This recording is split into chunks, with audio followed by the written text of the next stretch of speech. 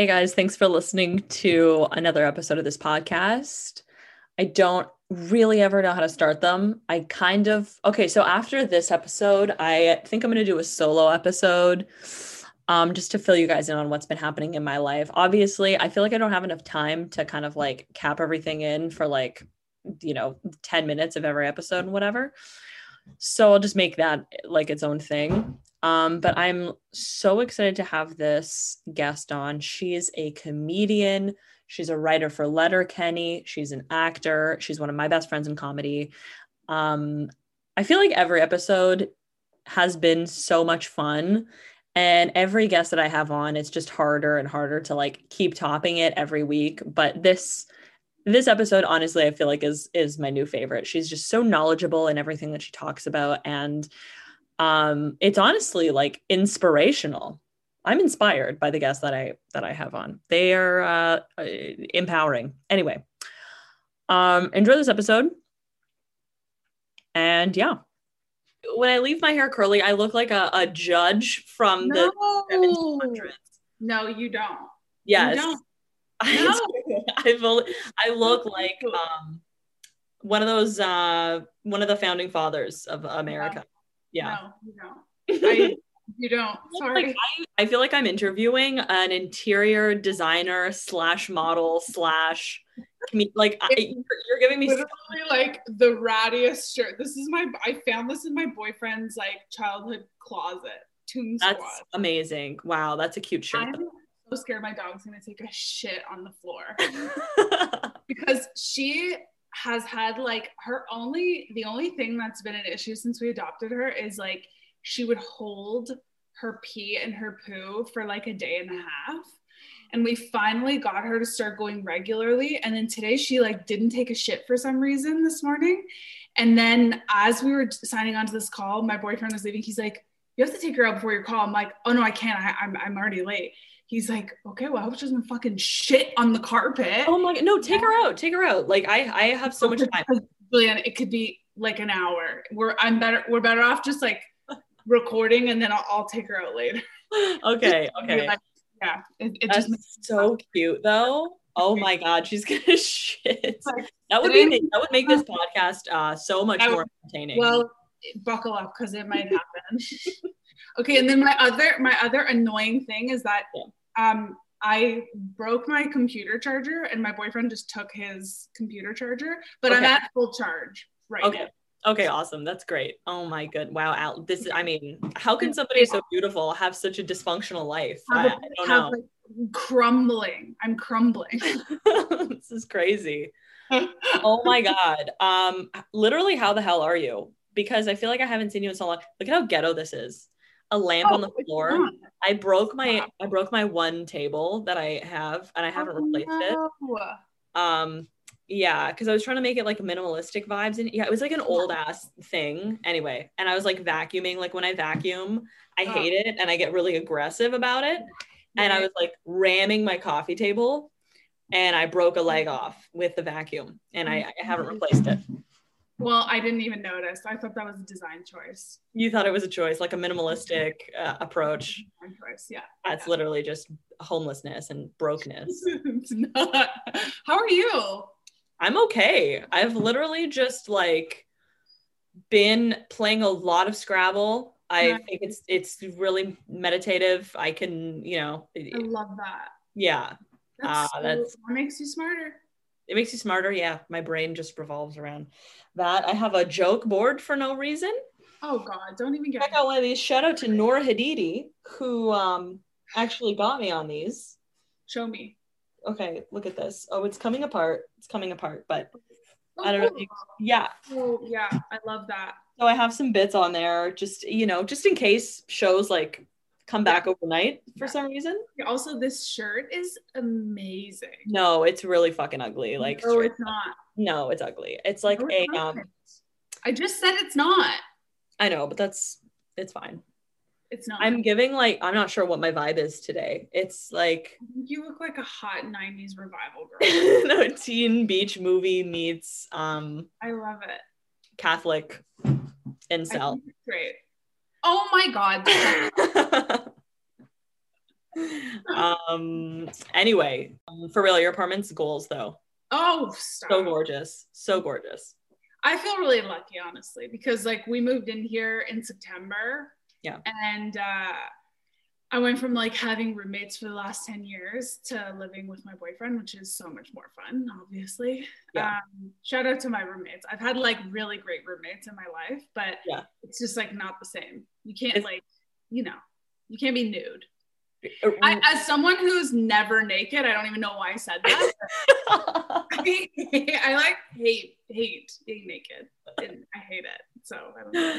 I know what you mean by that. Like in the summer, I don't even put on a bathing suit to go to the beach. Like it's the weirdest shit. Like I shower in the dark.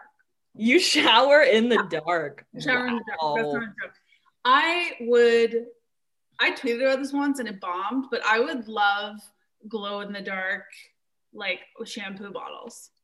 Because I shower in the dark. I love it. I'm just like, it's like a womb. I feel like I'm in the womb. Wow, there's so many connections to make for sure. Okay. Yeah. Do you have good dreams or bad dreams? In general? Yeah. Oh, they're usually pretty bad. Okay. Yeah, my whole day was ruined today because of a dream that I had.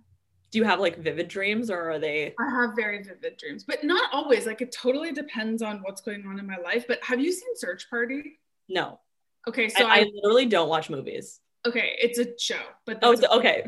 Yeah. I don't watch movies either. I haven't seen movies since I was like 13. Yeah. I don't watch a lot of TV either, which is really funny because I'm trying to like write for television. And I started watching this show that was recommended and I got so addicted, and it's like kind of dark. So it was like really, really, really messing with my dreams. I don't know if that happens to you, but it's like it spills into your dreams. Okay. Yeah. I don't have that. I don't have it like spilling into my dreams, but like I'll like have a great day and I'm like, this is awesome. And then I'll go to sleep and I'll be like, I'm always getting chased by somebody with like a knife. Yeah. It's like, don't do that. Yeah. In real life or in my dreams, like leave me the hell alone. Yeah. But it's never real people. It's always like, I never have good dreams. I'm never flying. Never, there's nothing positive. I don't like win the lottery. Like there's nothing like that.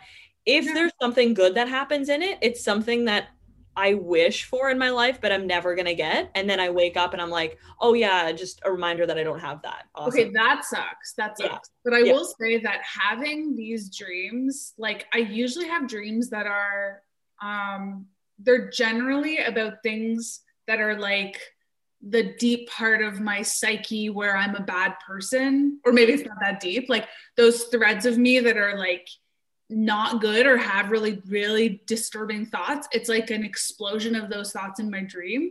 So when I wake up, I'm always happy because happy in the sense that I'm like, thank God I didn't do that for real. Or like, thank God that didn't happen for real, or that because they're not that unrealistic. It's not like I'm flying through space and exploding into a black hole. I'm like hooking up with a guy and then my boyfriend finds out about it. Like weird specific things where I'm like, yeah, I would never want that to happen, you know? Right. Okay. That makes sense. I am always, getting chased with a knife. There was one dream that I had that I will never, like, there's some dreams that you never forget. There was one where I was like floating. It was like that Alice in Wonderland thing where she like gets really small and then she like goes into a little bottle, but she's like floating the whole time. Yeah. That was me floating, trying to run away from like little masked characters from Mario Kart, but they had like masks on them. You should write this down. Yeah, I should. I mean, there are some things that first of all, do you have a therapist? Yes, of course. Of course you have a therapist, right? Oh, of course. I have therapists. Yeah. I actually don't have one friend that does not have a therapist. Yeah, because your friends are healthy. No, that's a joke and it's judgmental, and you can be healthy and not have a therapist, but I'm a huge advocate for therapy. Yeah.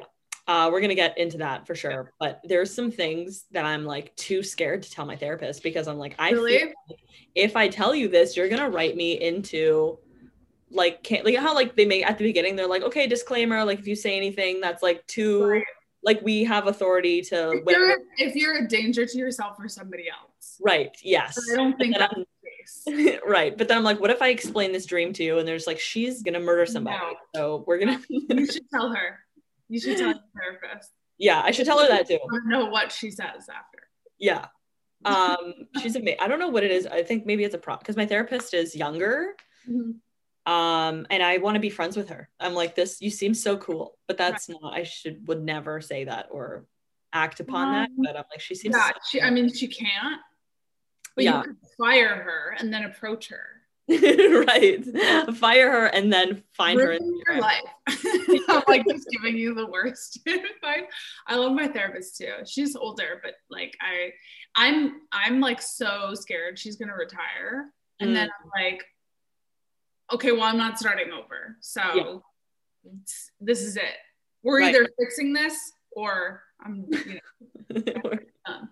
we're in this together. Yeah, I can imagine like the amount of pressure that you must feel as a therapist. My old therapist had a flip phone, and I literally fired him for that reason. We were like on the phone. He's out of touch with reality. I don't blame you. Yeah, I was like, I feel like having a therapist with a flip phone and being a patient, like we're on the same level of mental health. Yeah. Yeah, that is deeply problematic. Yeah. That means that person hasn't evolved and they don't have any idea what's going on in the world. Right. It's just like the blind leading the blind at that point, you know? Absolutely. Although I've never seen my therapist's cell phone. So you've never seen his or her cell phone. My computer was old as fuck. So I didn't even see my therapist had a flip phone, never used a computer. We never went on Zoom. It would just be phone call sessions. And then he cut the session short and he was like, sorry, I forgot to charge my flip phone. He's really old and the battery's gonna die. That's so unprofessional. I told that to Catherine Niker and she's like, were you his only client? Like, did he need money? Well, clearly he has a phone from the early 2000s. A flip phone, like a Razr? Like a Motorola? I'm picturing those like Nokia brick phones. Can you imagine? He's like a Louis Vuitton like plastic case that he got from Von Mills or something. I don't know. Do you remember the ones that would flip up? Like I had those. Yeah, that was a big flex. Yeah. That was cool. That was very cool. Yeah. Very cool. I just saw my eyes get wide. I look scary. Yeah. I loved that. Okay, so tell me about the article that you wrote. Mm-hmm. For mental health, because I just am so intrigued by, first of all, how did you get the inspiration to write it? Did somebody approach you to write it, or were you just like, this is an important issue to me, I want to make more people aware? Yeah, I mean, well, there's two things. I'm like a huge advocate of therapy, and I don't think there's like a linear way of doing it. I think every single person's approach to therapy is going to look and feel different. Finding a therapist is such a daunting task. It's so hard to find somebody good that's reasonably priced.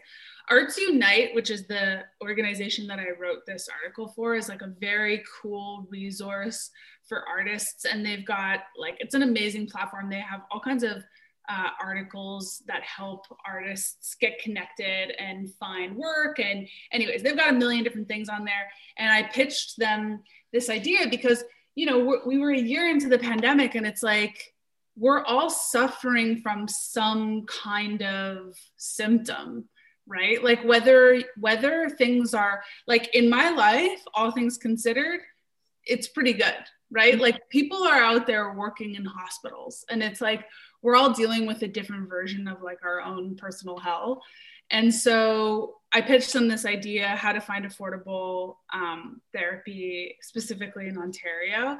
And I had no idea what I was doing, but I just found a bunch of resources that I thought were really helpful and put it together. I just think, you know, I think our parents' generation, like my mom's generation, there's a lot of resistance when it comes to therapy. And I have friends who really aren't interested in it, and that's totally fine. But I really think it's like, if you go to the gym and you take care of your body and you eat well, and like you recognize that there are things that benefit you and make you feel better, you know, your brain is an organ in your body. It needs to be like treated that way, you know?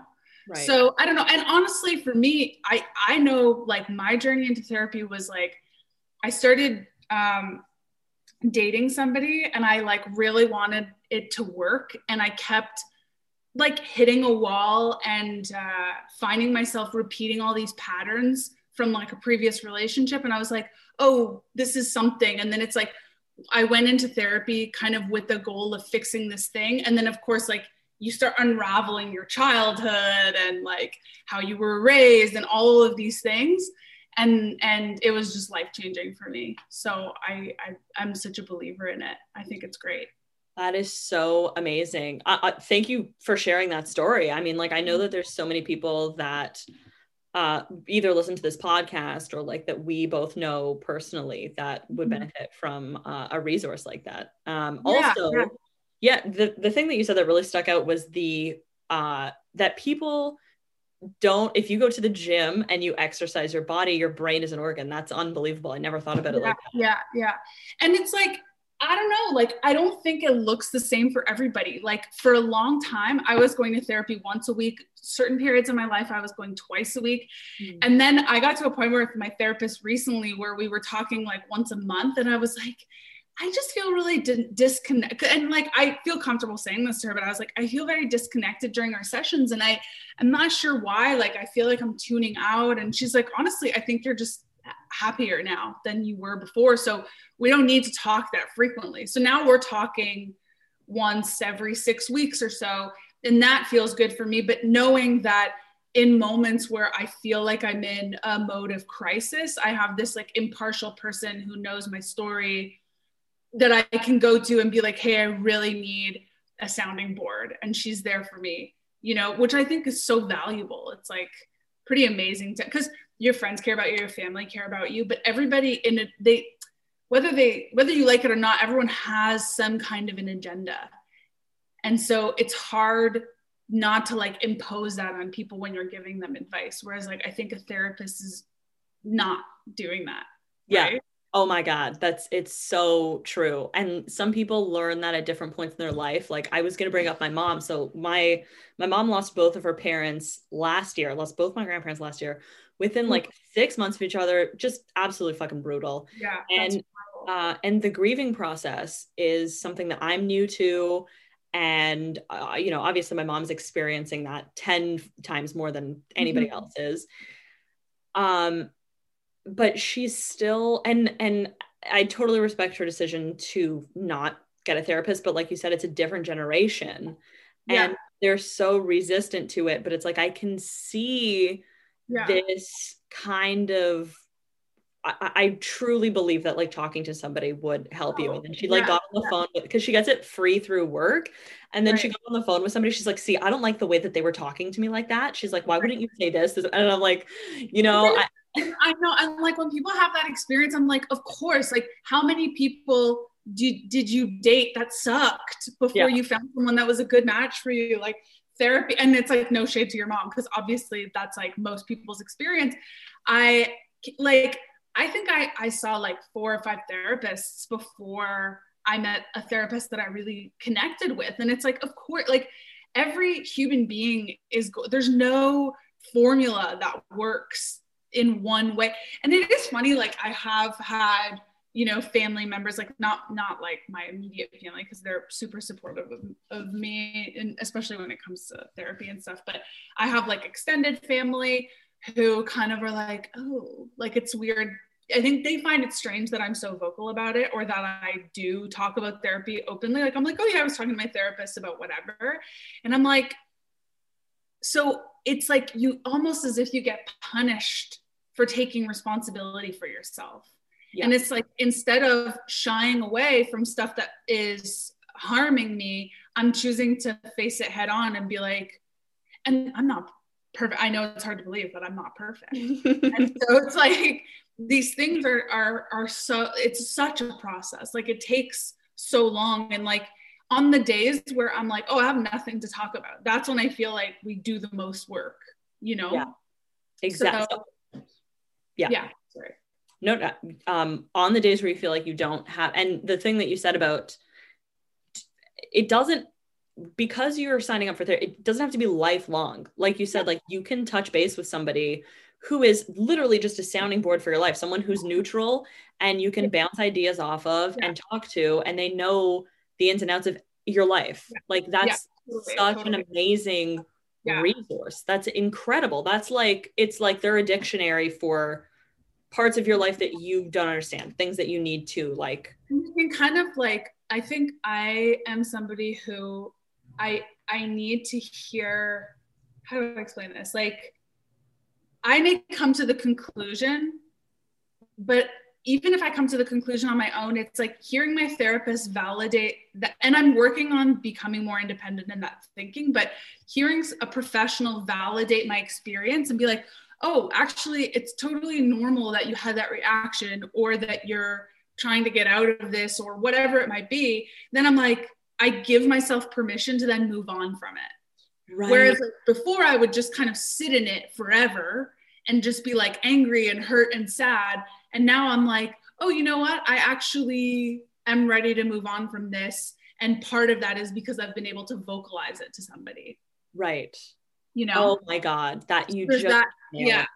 There's that and it's like, I mean, maybe there's somebody listening to this and it, you know, somebody who needs a therapist would probably be like, you pay somebody $100 just to like validate what you already know. And it's like, that's my need, right? It's like somebody else might be like, oh, I need to like understand from a medical perspective what this is, you know? Right. And the thing is, like, there is so many kinds of therapy. Like, I've only really experienced talk therapy with a psychotherapist. I think she's I think she's a psychotherapist. And it's, you know, we look at something and we talk it through, and I sort of try to find like the thread of where it all began. And then by putting those pieces together, it's easier for me to spot patterns and be like, oh, actually, I'm not going to make that decision this time. So that's something that's working for me. But like, there are so many avenues that you can try, like CBT and all. Like, I talked a little bit about those things in the article, but it's like, there are like, maybe therapy is just like going and having like 1 3-hour session with somebody for you. It can be so different for so many people. Right. I just think that there is this like, this is sort of related, but not related. I have like pretty severe back stuff that is very painful. And I've had it since I was a teen, and it's sometimes not manageable and sometimes it is. And it's just a chronic pain. I won't bore you with the details, but it's like, I've been talking to doctors since I was like a really young teen about this. And every doctor has been like, well, just take a few pills every day, like take Advil every day. We have, you know, nerve blocking, like nerve pain medication that you can take, which is like, these things are horrible for you. They like destroy your organs. They're so bad for you. You know, you can do this and that and the other thing. And then I recently started talking to a naturopath about something, and then she recommended this osteopath, and I went and I tried osteo, and it's like, for the first time in like 16 years, I have relief from pain. And it is this sort of like unconventional way of approaching it. And so I think it's sort of that we get into this mentality of Western thinking, which is very much like, this hurts, take a pill. Like, and it's the same thing with our mental health. Mm-hmm. Like, so many people in our parents' generation take medication. And actually, that's not really fair for me to say. Like, anti-anxiety and antidepressant those are like super valuable. And I'm not trying to say that, you know, but there has to be some level of, I think, like talking it out. Mm-hmm. And just figuring out what makes sense for you. Right. You know? Right. Also, like without the talking part, it's hard to decide on what kind of medication to take, what's appropriate for you. Like, it's just a necessary part of it. But a lot of people have a hard time. And again, I think it's more previous generations. I do see some young people, but have a hard time admitting that there's a problem to begin with. Totally. You know what I mean? Like, they can't fathom that there would be something so wrong with them that they'd have to go and talk to a therapist or whatever. Yeah. And that in and of itself is just an issue, but. Yeah, I think so. Cause it's not like anyone's, like the thing that would make me the horniest on a first date is if a guy was like, yeah, and my therapist was, I'm like, oh my God. Yeah. That's taking responsibility. It's taking responsibility. Yeah. 100%. Totally. I think that's what is it, not to like veer courses a little bit, but is that something that your now boyfriend said to you? I mean, he's so funny. He's like, he is somebody who's like such a huge advocate for therapy. And he kind of like how I am right now, he has somebody kind of like in his back pocket at all times. They don't have a standing, like I, for 3 years had a standing appointment every week with my therapist. And now we've kind of like reduced the amount of time that we see each other, but he's in the same position where he's like, oh yeah, I have someone that when I'm feeling overwhelmed, like I just make an appointment and we talk and then I feel better. Yeah. And so it's just like not having to do that work for somebody. What a dream. Yeah. You know? Totally. Like, I love that that's, you know, because how many people have I dated that I'm like, oh my God, go talk to somebody. Yeah. Like, I haven't, because as much as I want, like, I of course want the best for you, but what my version of the best for you is and what your version of the best for you is are probably not the same. Yeah. You know, like if you ask like my mom and my brother and my boyfriend and my friends what they want for me, it's all going to look sort of the same, but there will be different pieces for each of them because it's going to be a reflection of who they are. Right. You know, so when you take that out of the equation, I mean, it's so different. That's so smart and important, and you articulate it so well.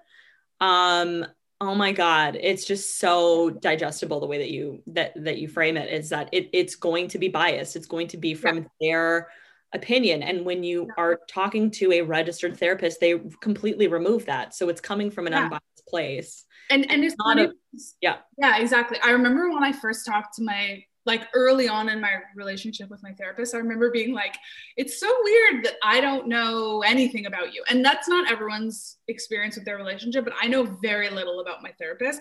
And the only time I've ever learned anything about her that's like significant about her personality or her personal life, I've found out by accident. Like she had to cancel once because of something in her personal life that was like really exciting, but she had to cancel. And so she had to tell me why.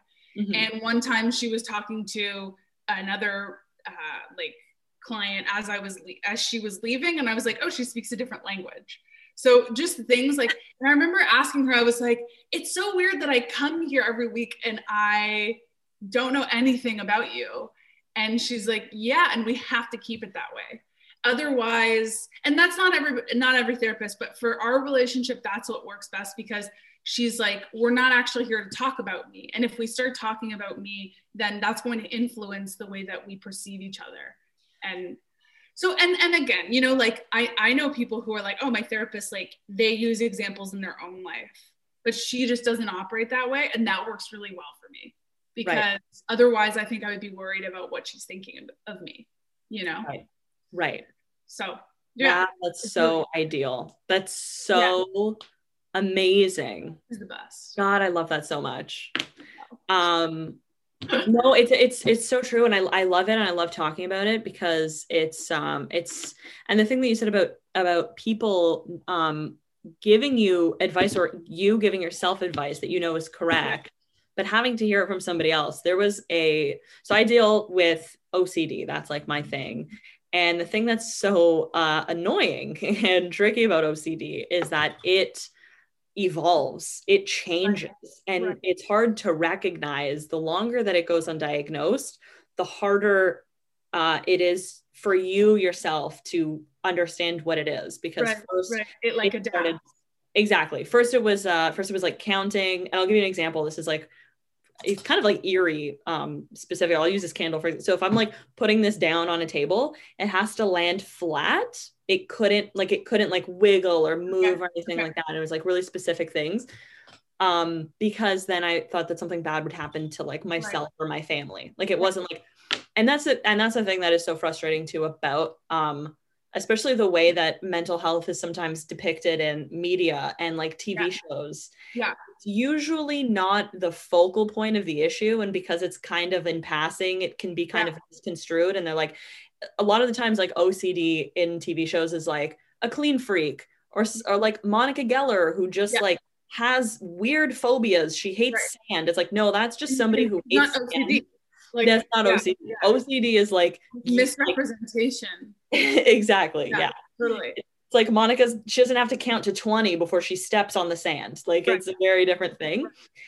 And so first it started off with counting, then there were like other weird meticulous things that I would do. And then there was one point that it just I didn't express it outwardly anymore. And then it was just like mentally.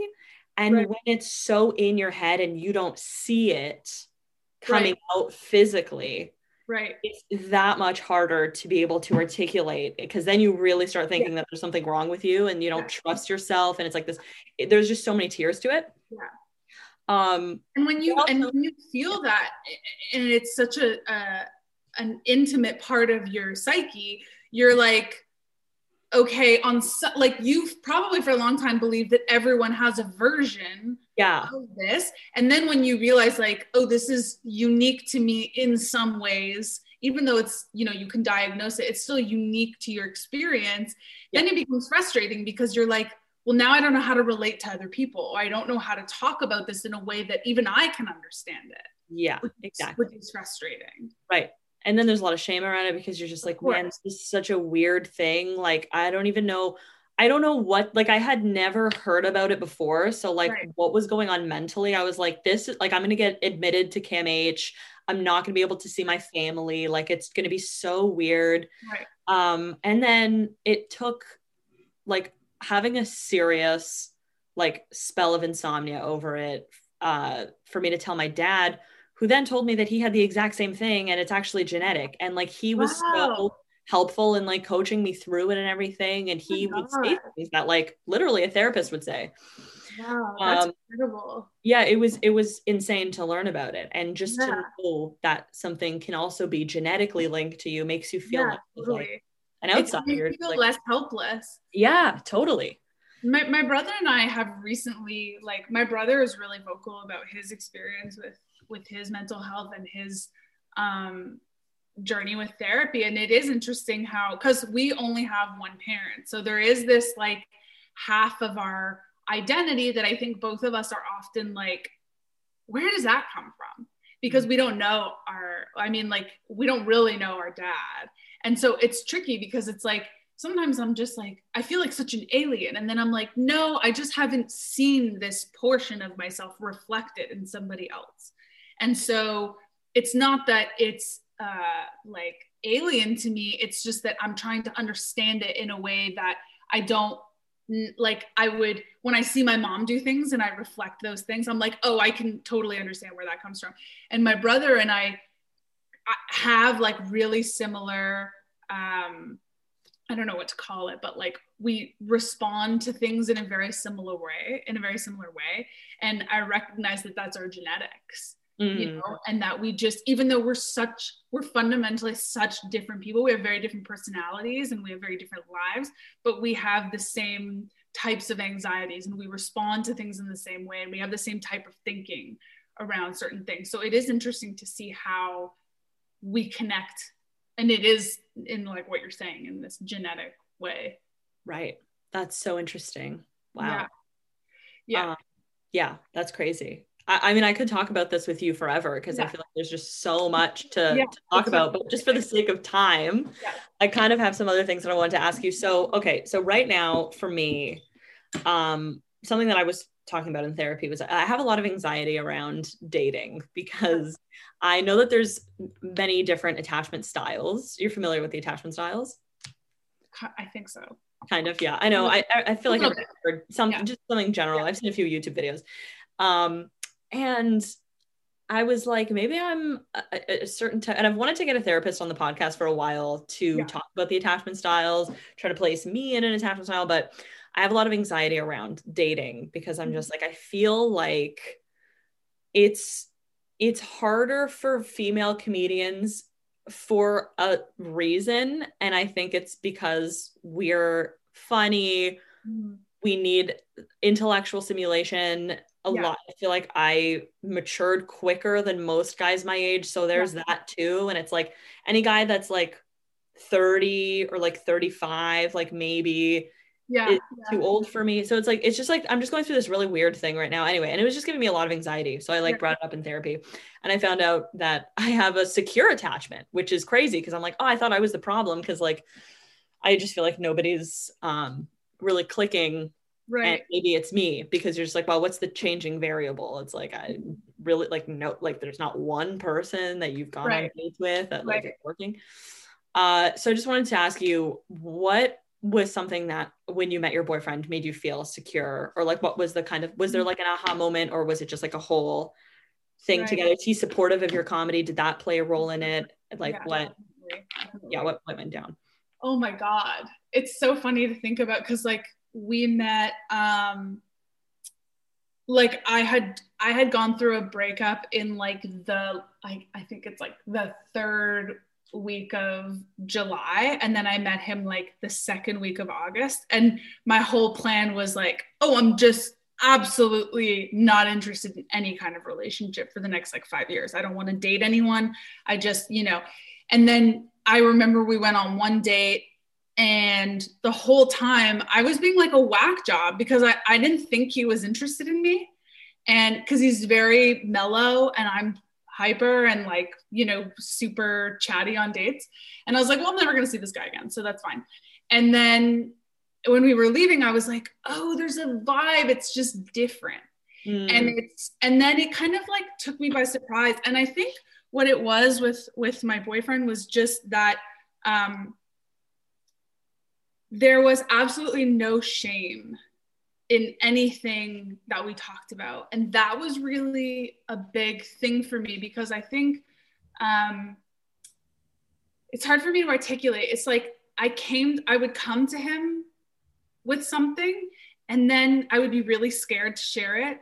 And he immediately would be like, oh, not only do you not have to be afraid of sharing that with me, but here, why don't I share something with you that I think of it is like my version of equal value. And not that and like, we certainly don't do that anymore. Like we just share on an ongoing basis, but there was something about him just being really forthcoming with everything in his life, and like all his relationships, and just, there was nothing that made me feel scared. And then like early on in our relationship, like I made a lot of mistakes.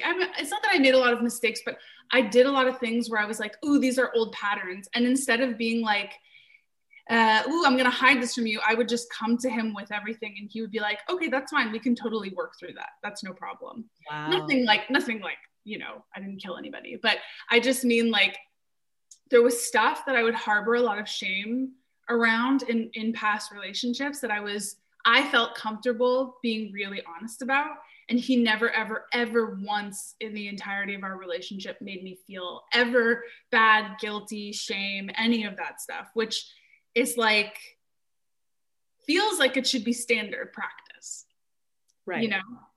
And as somebody who I think has carried a lot of shame in my life, like that's something that I really work on in therapy. Like my relationships with men have been deeply complicated my whole life, because I didn't have a father I never had a father figure. And so it was really challenging for me to be like, how do I categorize the men in my life? Like there's friends, there's people you flirt with, there's like, and it was really hard for me to separate. And then I would just hook up with everybody. Got you. Yeah. So then it's like, when you're trying to separate those things, it becomes really muddy and really complicated. Right. I don't know if that answered your question, but no, that makes that honestly, thank you for sharing that. Like that's, and I do think it is hard. Like a sense of humor for me it's pretty much number one. Like it's really hard to have a good time with somebody, for me, and probably for you as a comedian. There has to be an elevated sense of humor. And it doesn't mean it has to be sophisticated, but a sense of humor that matches yours. Like it's very hard to find something like that. And I feel very lucky that I have that with my boyfriend, but it's like, you know, I would go on dates and be like, okay, like, yeah, I guess I could keep seeing you, but like, I know I'm the funnier person in this situation, and like, I can't do this forever. Yeah. I can't like carry this forever. And it is hard because as women, you have to be, when you do stand up, you have to be the funniest person, because if you bomb, everyone's like, well, they bombed because they're women, you know, right. And that's a lot of pressure. Right. That's just a whole other issue that I could talk about. Like the amount of I mean, we can't even do stand-up shows. We can't if there's more than 3 women on a lineup, then it's ladies night. You know what I mean? Like it has a completely different title, or it's for International Women's Day. I know. And then if you're the only woman on the lineup, there's people in the audience that are going to see you and you know, have their arms crossed, and now the weight of all female comedians is on your. They see one bad female act, and they're just like, well, don't like women. It's like, we know. Yeah. We can tell. Yeah. It's really tough. And so it's like, there is this, and honestly, like, it's not to knock like people who have traditional jobs, but it's very hard to tell somebody, like, obviously I'm talking pre-COVID, but it's very hard to tell someone like, hey, so I'm going to spend all my evenings in a bar with a bunch of guys and you're not invited. So don't come until I tell you to come. And then I don't want to talk about it after, you know? Exactly. And then I don't want to talk about it after, or I do, but then as soon as I don't want to talk about it anymore, we have to start. I don't want to talk about it. Yeah. And like, will be part of the subject matter. Like I told my boyfriend, I was like, you can't come see me until I feel ready. And when I feel ready, I don't want to know that you're coming. Just show up. Yeah. And we'll never talk about it again. And he is extremely supportive. And I'm very lucky, you know, that I get to like just do, but like, you know, now it's like we're a year and a half into this and it feels so far away, but but that's the thing that I'm so, that like when I'm dating that I get confused about, because it's so hard to find somebody. Because when you tell a guy that you don't know, each other. Exactly. As soon as I mention that I do stand-up comedy, I think they picture like a woman from like the 80s. Yeah. Like walking around, like jumping around in like a massive suit and like, or like yelling or something. I don't know what they imagine. Yeah. But I do think that a lot of people think it's like fun and it's like such a novelty at first. Yeah. But the reality is like, you're going to be so busy. Like if you're taking stand-up seriously, you're very busy because you don't get paid most of the time. And when you do, it's certainly not paying for your life. And so you have to constantly like be finding other sources of income and doing stand-up full time. Like it's chaotic. And so when you're trying to explain that to someone, at first they're like, cool. And then a week later, they're like, this sucks. Like, I want to hang out with you when I'm done work at 6 p.m. And it's like, okay, well, I'm leaving the house to go start my job now. Yeah, so exactly. It's hard. And that's the thing that I get confused about, because there could be nothing else that aligns on this date. But if you are supportive and you think my job is cool, then I think that automatically I should just keep going on dates with you. Yeah. That's literally the bare minimum. Like it is the bare minimum. Like to ask somebody to be invested in your life, or to like your life, like that's just such a basic thing. And it blows my mind every time. I'm like, yeah, but he likes Whitney Cummings. And I'm like, oh shit. Right. Yeah. I have like, and I love them, don't get me wrong, but I have friends in Montreal and they have like more 9-to-5 jobs. And I always laugh whenever like I get a text or like we have this group time, we always like send each other messages. It's very sweet. But sometimes they'll be like, happy Friday. And I'm like, I had no idea it was Friday. Like I have no concept of like weekends and part of that is just like where we're at with COVID. But part of it is just like, I haven't had that type of like additional job in so long. That it can be like, I think it can be like fun for people at first. And then they're like, oh yeah, this is exhausting. See, I'm experiencing the opposite where like they don't even think it's fun. Like they just think that you're insane. Like they're like you like okay. Like they either think it's really cool and are like blowing it out of proportion or just think you're an insane person. You're like or like you're always putting on. Like they think like, oh, she's always gonna be doing bits, or like she's probably gonna be like, you know what I mean? I make you laugh. Yeah, exactly. Like, that's not funny. Sorry. Yeah. And that's hard. It's hard because it's like you want to laugh with someone. Yeah. There's like always an expectation that you are is not realistic. Like if somebody tells you that they're like accounting, you're just like, okay. That has nothing to do with your personality. But like if you tell them that you're an actor, even, they're like, okay, well, your act is not your personality. But then you say comedian, it's just like a whole different level of like insight into who you are and their opinion. It's like, no, like I'm also like I'm somebody on stage, but I'm also like a person on stage. Like I'm not this, you know what I mean? Oh, totally. Like, and that's something that actually my boyfriend said to me once, and at first I was offended, and then I was like, no, that is true. He was like, it's interesting to see your persona on stage. And I was like, oh, no, like I'm trying to be my most authentic self. And it's like, but of course that's not my most authentic self. Like in conversation, I'm not doing any of those things. Yeah. Like I'm always self-conscious when I come on, if I record a podcast, I'm always self-conscious because I'm like, oh, I'm not going to be funny. Like some guests are really funny. No, but that's just not like, I love writing jokes and I love performing jokes and I love to laugh with my friends, but I'm not going to be like, bada bing.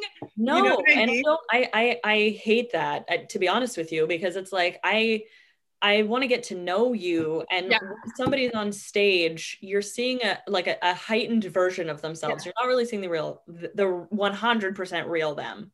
You're seeing a version of them. Totally. So I always like when people come on this podcast, and that's something that I get insecure about too. If I do a podcast, I'm like, oh, maybe I wasn't funny enough, and it's like, oh, but I'm a real person, and I know that I'm funny. I don't care to prove it through conversation, like. You know what I mean? Yeah, totally. It's like everybody's funny in their own way. And like, I always I love when, and that's the thing too about dating. They're just like, sometimes they like to be the funny person in the relationship. Man, Jerry Seinfeld said, I mean, I don't like Jerry Seinfeld, but he did say something interesting once. He was like, all men think they're funny in the same way that all women think that they can interior design. And that threw me off. And I was like, what the fuck? All men really think that they're kind of funny? That's crazy. Yeah, and it's like, I have news for you. Not only is that not true, but most of you aren't. Like, that's crazy to me. Yeah. That's insane. It is intense. It's like, and I've dated, but then I've dated guys for like long stretches of time who didn't think I was funny. And then like, I'm like, oh, that's deeply problematic too. Yeah. Because it's like, you don't have to like my stand-up. Like that's fine. Like stand-up is so subjective. I mean, it would suck to like. No, you have to like my stand-up. Like it would be like, I'm like, I don't know if my boyfriend likes my stand-up. I have no idea. It's probably not like what he would put on if he watched something, but he will be like, oh, I really love how you wrote this, or like how you changed this, or whatever. Like he's very observant, right? But like I dated people who were like stone-faced during the entire, like I lived with a man for like a year and he didn't think I was funny, and it's like, no, that's a problem. Yeah, that's a big problem. That's weird. That's very weird. Yeah, for sure. 100%. When you're not like on that same page, that's weird. Yeah, totally. I just think the expectation is always that like they would be the funnier ones or whatever. And I'm like, I kind of like I would prefer, I'm not even that talkative on dates. Like I'm really not talkative. I'm not trying to make jokes. Like I'm negative. I'm definitely negative, but I'm not trying to like always make you laugh. You know what I mean? Absolutely not. It's just whatever the expectation is. Do you let your boyfriend read your okay, so because I could talk to you forever, but I realize we're running out of time, and I still want to ask about Letterkenny. So you got this amazing opportunity to write for Letterkenny. Everybody who is listening to this, everybody knows Letterkenny as a show, obviously. What was your whole experience writing for them? How did you get into it? How did you decide that this was something you wanted to do? Tell me. Honestly, it's been such a wild ride. I to this day don't even really know how I got that job. Love it. And it's really interesting because it's my first TV writing job and I didn't have experience, and I'm learning after the fact that this is something that's intentional for them. Like they don't, like Letterkenny as a production, they don't have a writer's room. They've never had a writer's room. They hire writers independently to come in and like basically do contract work. So Olivia and I were approached, Olivia, who you know, and probably Olivia Stadler, another comedian. Yeah. Very funny comedian. She and I were approached about co-writing one episode of Letterkenny, and it's an International Women's Day themed episode. So I, first of all, love that Jared Kiso, who's the creator and one of the stars of the show, he was like, he has a lot of writers on staff, but he was like, hey, I'm going to get these women to come and write this episode, which I think is great. And to his credit, he's like, we like to hire writers that don't necessarily have experience because they've built a lot of careers that way. And also it gives, the voice of Letterkenny is so specific. Like anyone who watches the show knows it's such a specific voice that it's kind of like, you don't necessarily have to have that writing experience because Jared infuses his voice into all of the scripts. Right. So we came in and we workshopped this idea with Jared, then we wrote it, and he was happy with that. So he asked us to punch up a couple episodes, and then it turned into a contract where we punched up 2 seasons, which was amazing. And I mean, I can't express like what an incredible process it is to work with Jared and the whole team at Letterkenny, because that's the type of relationship where it's like, there's no micromanaging happening. So we're able to be really open and free with our ideas. Right. And there's no shame that happens, which is something like, I don't know, like when I do stand up, sometimes when I'm killing because there's an audience that is somewhat receptive. If they're somewhat receptive, then I will but I really struggle when an audience is closed. I mean, obviously that's everyone's experience, but like, there are comics who are really good at turning something like that around. I'm like, oh, you don't like me? Okay, well, I'll just go fuck myself then. That's my whole vibe, like during my set. And I feel like it's the same thing with writing. Like if I'm throwing ideas out there and someone's like, no, it's like, even if they don't, I don't know, it's hard to explain. There's just this receptivity that is so nurturing as a writer. Right. And yeah, I mean, it's a dream come true. I can't believe I got to write for that show. It's so much fun. That's so incredible. Yeah. And it's fun. Like it's not, you know, we get to go write jokes. Like I get to go say dick jokes and like, it's fun, you know? So that is so fun. And the thing that's so interesting is that you always want to work for people that I feel like you can somewhat see yourself in, if that makes sense. Yeah, for sure. Because I feel like it allows for more of that like encouragement, whether, you know, it's intentional or not. Yeah. But you always want to, I guess, align yourself with people that are nurturing towards your style of comedy or your creative style. Yeah. Yeah. And it's hard to come by. It is really hard to come by. And I think like, you have to have a really thick skin in like, you know, all arts based things, because there's a lot of rejection, and it's something that I don't have and that I'm working on. But I think what's been really nice is that there's been this very nurturing experience, which gave me the confidence to be like, okay, you know what? I had never read a full script before. Now I've read so many, and it like has opened other doors for me, which is great, you know? And I just like, I can't, there is a lot of value in taking chances on people, I think, you know, because Olivia and I didn't know what we were doing. And so we were very unapologetic in the way that we submitted work, and that worked in our favor. Right. You know? Because that's so interesting that you said there's something that is there's something that even with stand-up that I've been trying to get back to. It's like, you've been doing this for a long time. It's like, I have to remind myself to go back to that headspace that I was when I first started, and everything was new, and you just love being new at this thing because there were no rules. Like you didn't understand the industry. You didn't understand the kind of do's and don'ts. you were just doing it because it was just this new thing. Yeah. Totally. And tapping into that, especially when you're writing for TV or like you're writing your own pilot or whatever. Yeah. I think it's so important to do things like that, literally just like on your own, and then get somebody else's opinion on it. Yeah. And then maybe because like when people start touching things that you do, you just like, they kind of like make it a little bit hard. It's so hard to collaborate. Like collaborating is a really like specific skill, and it doesn't work for everyone, obviously. And it doesn't work for all rooms. It's so specific, right? Yeah. And so it's like, yeah, there's something about just like I'm an easily influenced person. Like if somebody says to me, like, let's say I pass a script off to a friend for notes, then whatever they say, I take as like God's word. I'm like, well, now I have to change it. And it's like, no, you don't. You ask for those notes. You have to be open to hearing criticism, which is very different.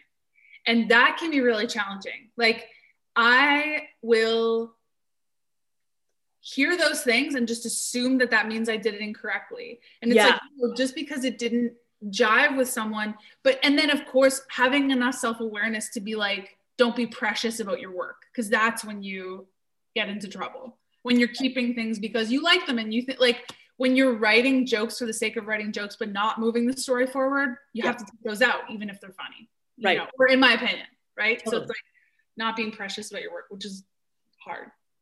Yeah, it is hard because a lot of people feel emotionally connected to it. Have you read the book, The War of Art? Yeah. Amazing book. I love it. In it, they said that there was like a chapter about differentiating between the amateur and the pro. Right. And they said that you have to be disconnected from your work. At like writing it, you're connected to it. And then after you put it into the universe to be interpreted, you're now disconnected from it. Right. And you're looking at it from a third person perspective as well. Right. It's true. I recently started working as a freelancer for this company called Coverfly. And they're basically a platform for writers. And one of the services that they offer is script reading services. So I'll get a script and for a fee, I read it and I offer like really in-depth notes. So we cover like structured dialogue, concept, characters, everything. And they don't know who I am, what my gender is, what I look like, they don't know anything about me and I don't know anything about them. It's a completely blind submission. So that I think is like one of the best ways to get your work, because again, it's sort of like going back to what we're talking about with therapy. Like when you're reading your friend's scripts, you're cautious in the way that you give them notes, right? Because you want them to be successful, but you also don't want to say like, hey, you have a character that's in half your show that it doesn't need to be there. Right. Like that's a hard thing to say to somebody because then they have to rewrite their whole script. Yeah. So it's kind of like that objectivity where you have to be willing to hear those things in order to make it better. And what you're saying is exactly right. It's like when you have to be able to disconnect from your work. Otherwise you're just going to be sitting in this like merry-go-round forever and not actually change anything. Yes, totally. And that to me is the huge factor in people that get better at it and people that don't get better at it. Right. You have to be open to criticism. Yeah. You also have to be critical of your own work. Not in a way that's like sick and obsessive. That's so like, I went through a phase where I was just like, I'm sick of this. This is good. Like everybody goes through phases like that. And it's good. And it's the same thing with stand-up, right? Like if like, and it's not to be an asshole, but it's like, sometimes you watch people and you're like, oh, I've only ever seen you do that set.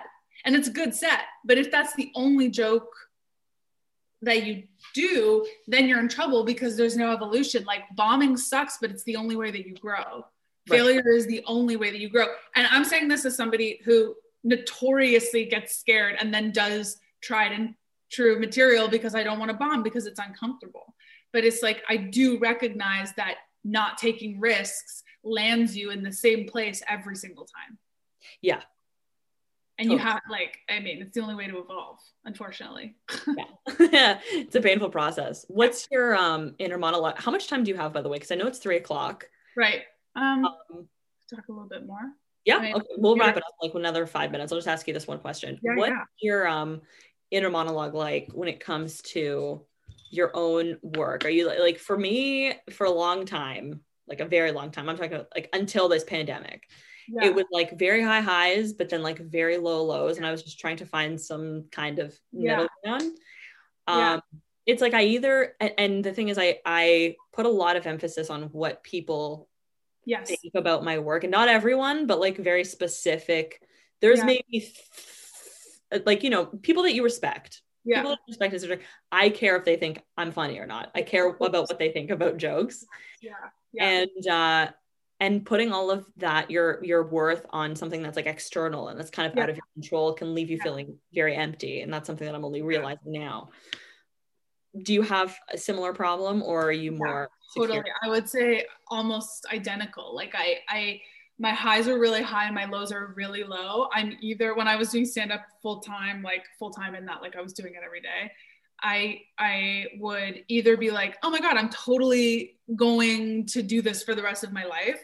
And then literally the next set, I would be like, I'm never doing this again. Forget it. Like in one night, it could totally oscillate.